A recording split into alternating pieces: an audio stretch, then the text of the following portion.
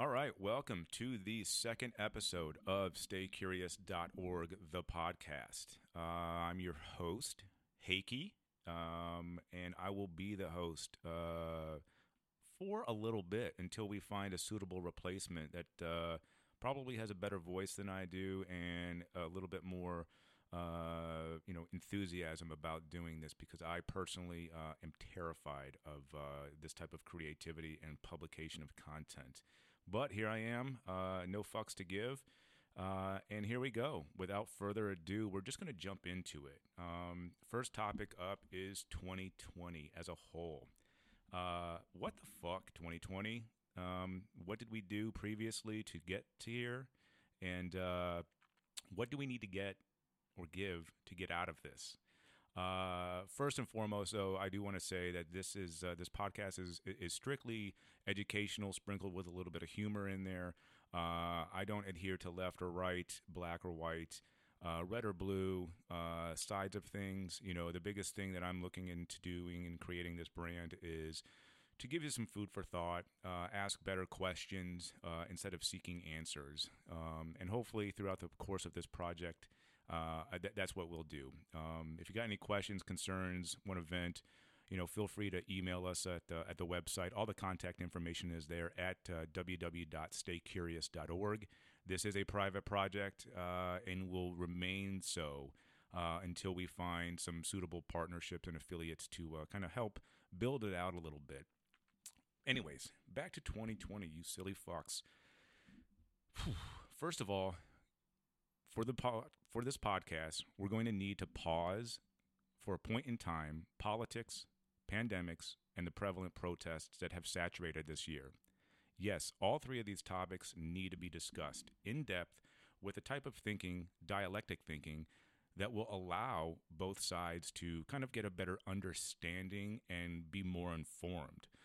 Without a doubt, these three topics need to be discussed. But, after looking at this year, I don't think anyone really is doing this anymore. More importantly, like the act of listening to get a better further understanding just isn't really happening. No one is allowing new information to be brought into the discussion. So for the sake of this podcast, we're going to leave those three topics out. This trinity of social currency topics that have been triggering emotional conversations with everyone from coworkers to family to friends. It's been tough.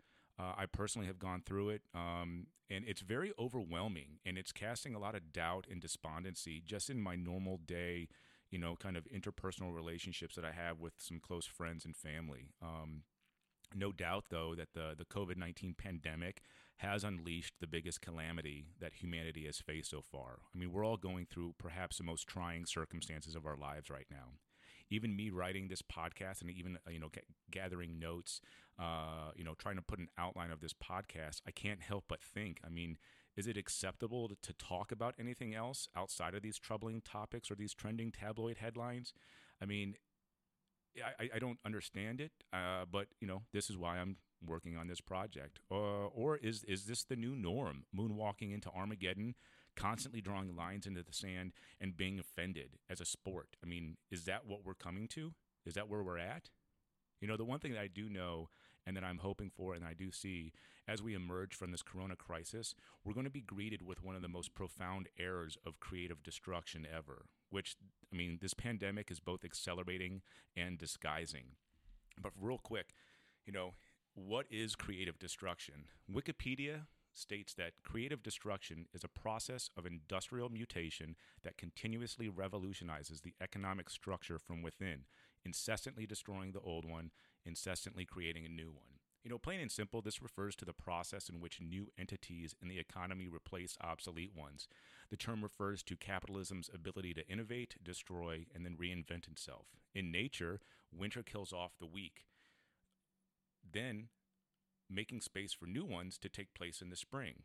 Innovation in our economy creates new life forms which displace outdated ones. In other words, old firms and industries which are not profitable anymore close down. Their destruction enables other resources to move into productive processes. The term resources for this context refers to capital and labor.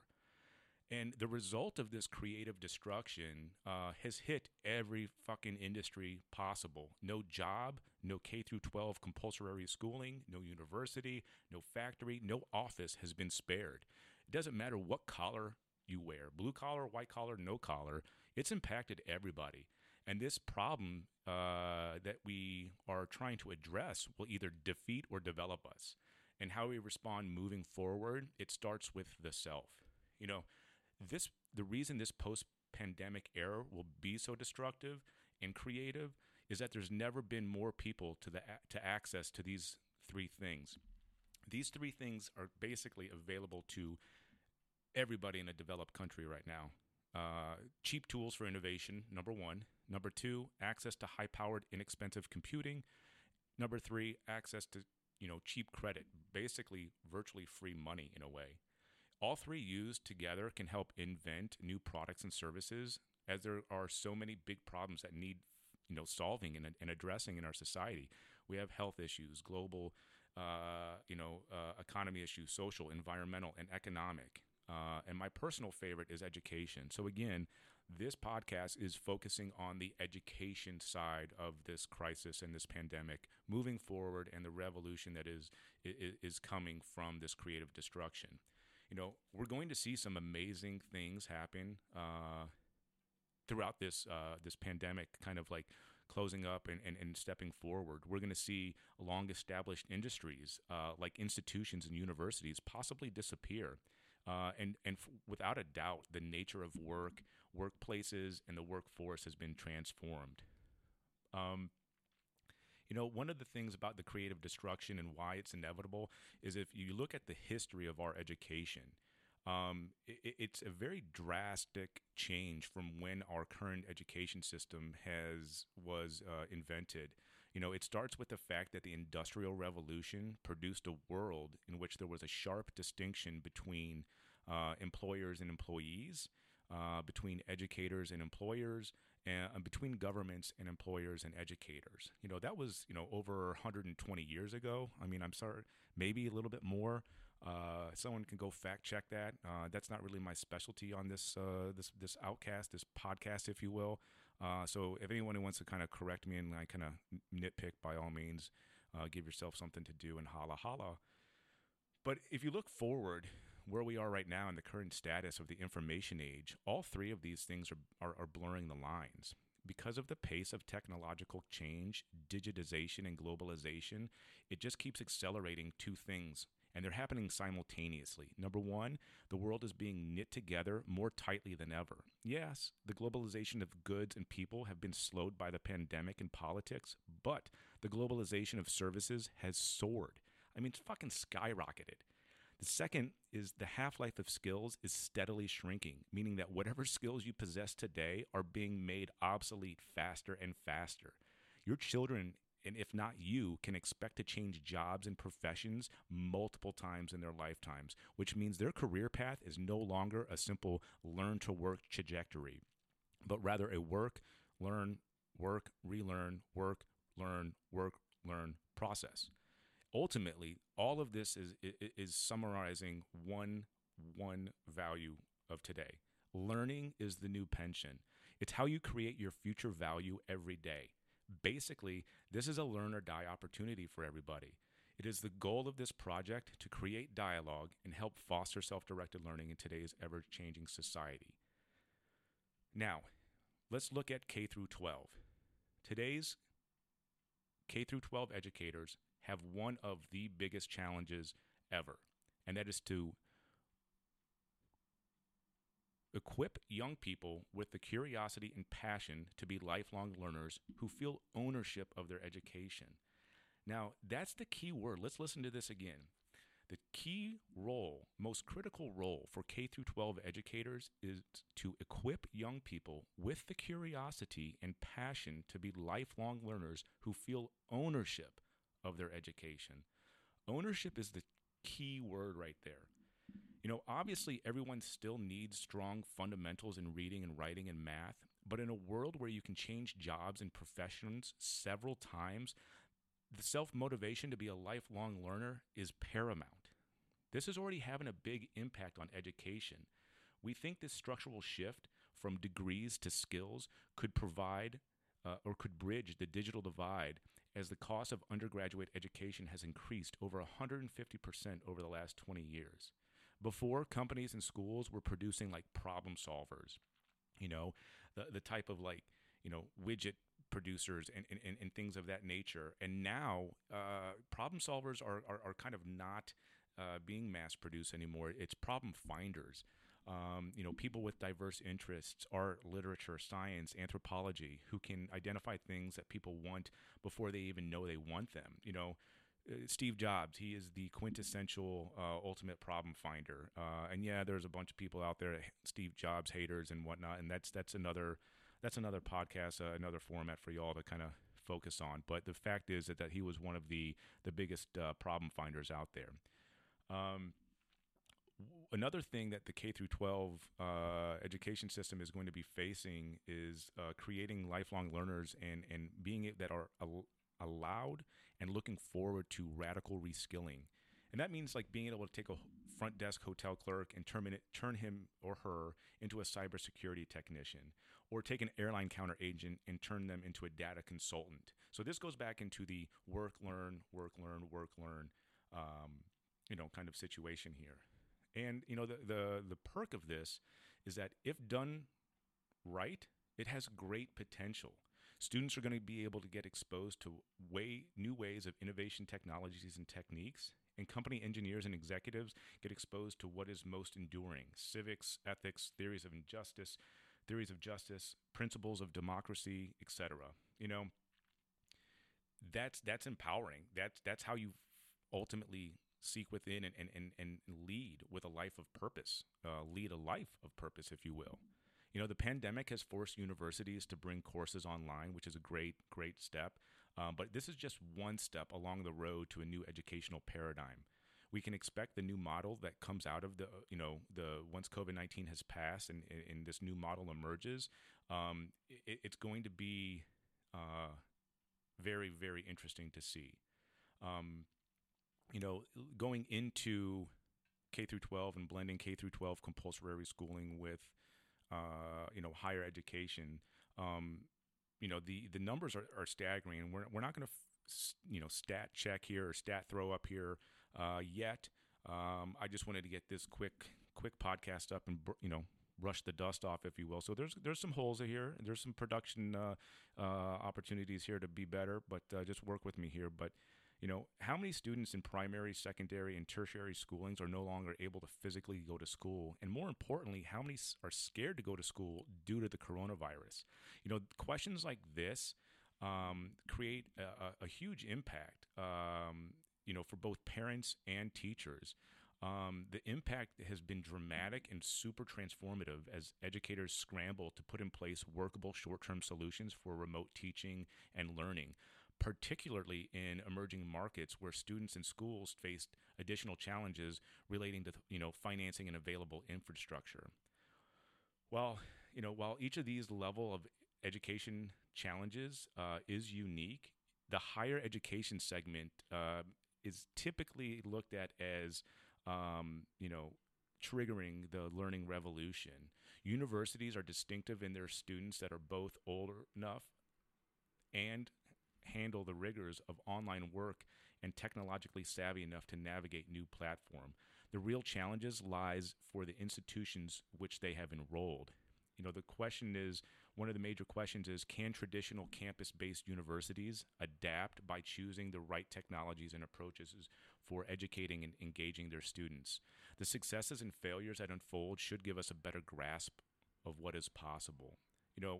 Since this pandemic has happened, video conference apps like Zoom and WebEx are throwing universities a lifeline, which is great, which is absolutely wonderful. It is a step. It is a Band-Aid moving forward. However, lecturers are still struggling to maintain the same depth of engagement with students that they could have in a classroom setting. There needs to be solutions, and they need to come fast to avoid a dip in the quality of education that they are providing. Online platforms such as Coursera may provide a useful role by tapping their expertise in like online program design, the choice of the tech platform, marketing to develop the best content with their traditional players. However, the real issue is this. While the online segment still compromises a small fraction of the $2.2 trillion global higher education market, that's less than 2%, according to an education intelligence firm out there, Hole in IQ, I guess. So, in short, the market is ripe for destruction. And this is where that creative destruction is potentially going to help drastically get our, education system reformed, revolutionized, and moving forward. But again, this comes back down to the students. The appetite from students for online offering will likely grow because of the COVID-19. Even before the pandemic, many universities were seeing declines in enrollment for campus-based programs and parallel increases in their online courses. With COVID-19, we are seeing how yesterday's disruptors can become today's lifeguards. While traditional fucking A, here we go again. Let's try this again, mushmouth. While traditional institutions once viewed online education as a threat, it has ultimately come to their rescue. The adoption of online solution in recent months has been unprecedented. In the short term, though, educators are applying a first aid solution by switching entirely from in-person to remote instruction, a move that has been forced upon by them suddenly and from mandatory campus closures. And this is a result of the pandemic. We did not see this coming, so we were not prepared. That's fair. But throughout this process, they are quickly realizing that remote learning is just a baby step experiment in the long journey to offering online education that has been conceived as such, which includes effective student engagement tools, teacher training, some of the establishing partnerships between universities and online education companies and tech providers, need to continue beyond the pandemic. As painful as stressful in time as this is, it may fashion a long overdue and welcome rebirth of our education systems. The pandemic has been a great leveler in a way, giving all stakeholders, parents, educators, learners, policymakers, society at large in developed and developing countries a better understanding of our current education systems and vulnerabilities and shortcomings.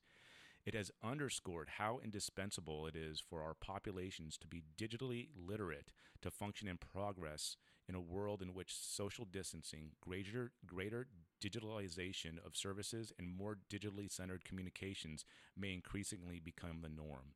More fundamentally, though, COVID-19 is causing us to challenge deep-rooted notions: when, where, and how we deliver education. Number 2, the role of colleges and universities. Number 3, the importance, and this should be fucking number 1, the importance of lifelong learning. And number 4, the distinction we draw between traditional and non-traditional learners. Now, this is where some people might have a little bit more kind of skin in the game in terms of traditional versus non-traditional learners. And we're not here to kind of pick sides. But, this pandemic has made people realize how dependent we are on so-called low-skilled workers to keep our lives going. And that's another conversation, low-skilled versus high-skilled. But this goes back to the beginning of the conversation that I'm starting here, of skills. It's not a question about certifications anymore, it's skills. During the shutdowns, lockdowns, and curfews, it's these low-skilled workers who are on the front lines working multiple shifts to maintain delivery and to take care of our basic needs. Over time, yes, automation will continue to eat into these jobs. And yes, there will be always services provided by low-skilled workers, but most new jobs will require higher skills level. Being able to reskill and upskill in this rapidly changing world is not only a necessity, but it's an economic imperative. COVID-19, fuck you. Fuck you. And apologies for the F-bombs. I'm normally not that colorful in my language, ladies and gentlemen. But COVID-19 has struck our education system like a lightning bolt, and it's shaken it to its core. Just as the first industrial revolution forged today's systems of education, we can expect a different kind of education model to emerge from COVID-19. And we don't know what that is. We don't know how it's going to end up. But it's coming. And if you think education, and again, tabling, protest, politics, and the pandemic primarily, like put those three things to the side. You know, the focus of this purpose, this podcast is education, self-directed learning, you becoming a better person, and just informing yourself. The tools and information are out there. How you do it is totally up to you, but lifelong learning is the goal here. So again, you know, COVID-19, it's here. We don't know how long it's going to come in and stay, but regardless, the education system is going to be changing. And unless you take part of it, unless you take ownership of it, ownership of your education, it's going to be difficult for anybody. And just to kind of wrap it up here for this quick little podcast. Apologies for any mush mouthing adult language for any young listeners out there. That's hopefully not how this style of podcasting is going to go. This is a rudimentary podcast. We're based in Cleveland, Ohio, fresh to Cleveland from San Diego. So this is a major change. Myself personally, this pandemic has really, really challenged me to, kind of look at to see what's next. Not just a life of purpose, but a life of thriving and surviving. To wrap up,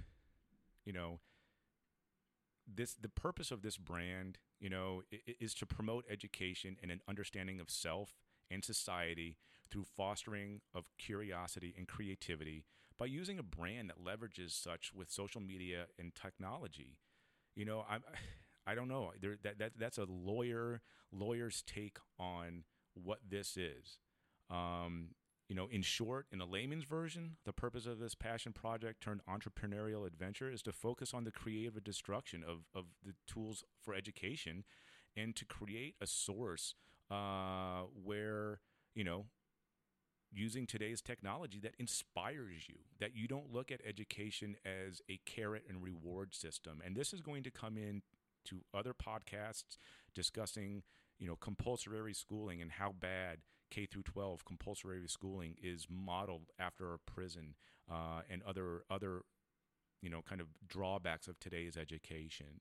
Think of this project moving forward as kind of like Live Strong. I think we all remember that. It's still around. Live Strong was there to kind of create cancer awareness and support cancer research. Stay Curious is similarly modeled, but instead of curing cancer, we're going to try to cure quarantine boredom and inspire self-directed learning. The difference between Live Strong and Stay Curious, number one, in terms of the spokesman for Stay Curious, I do not ride a 10-speed. I am not a doping type of person in terms of becoming better at exercise. And it's just me, one person. I don't have a team or a community yet of people supporting me.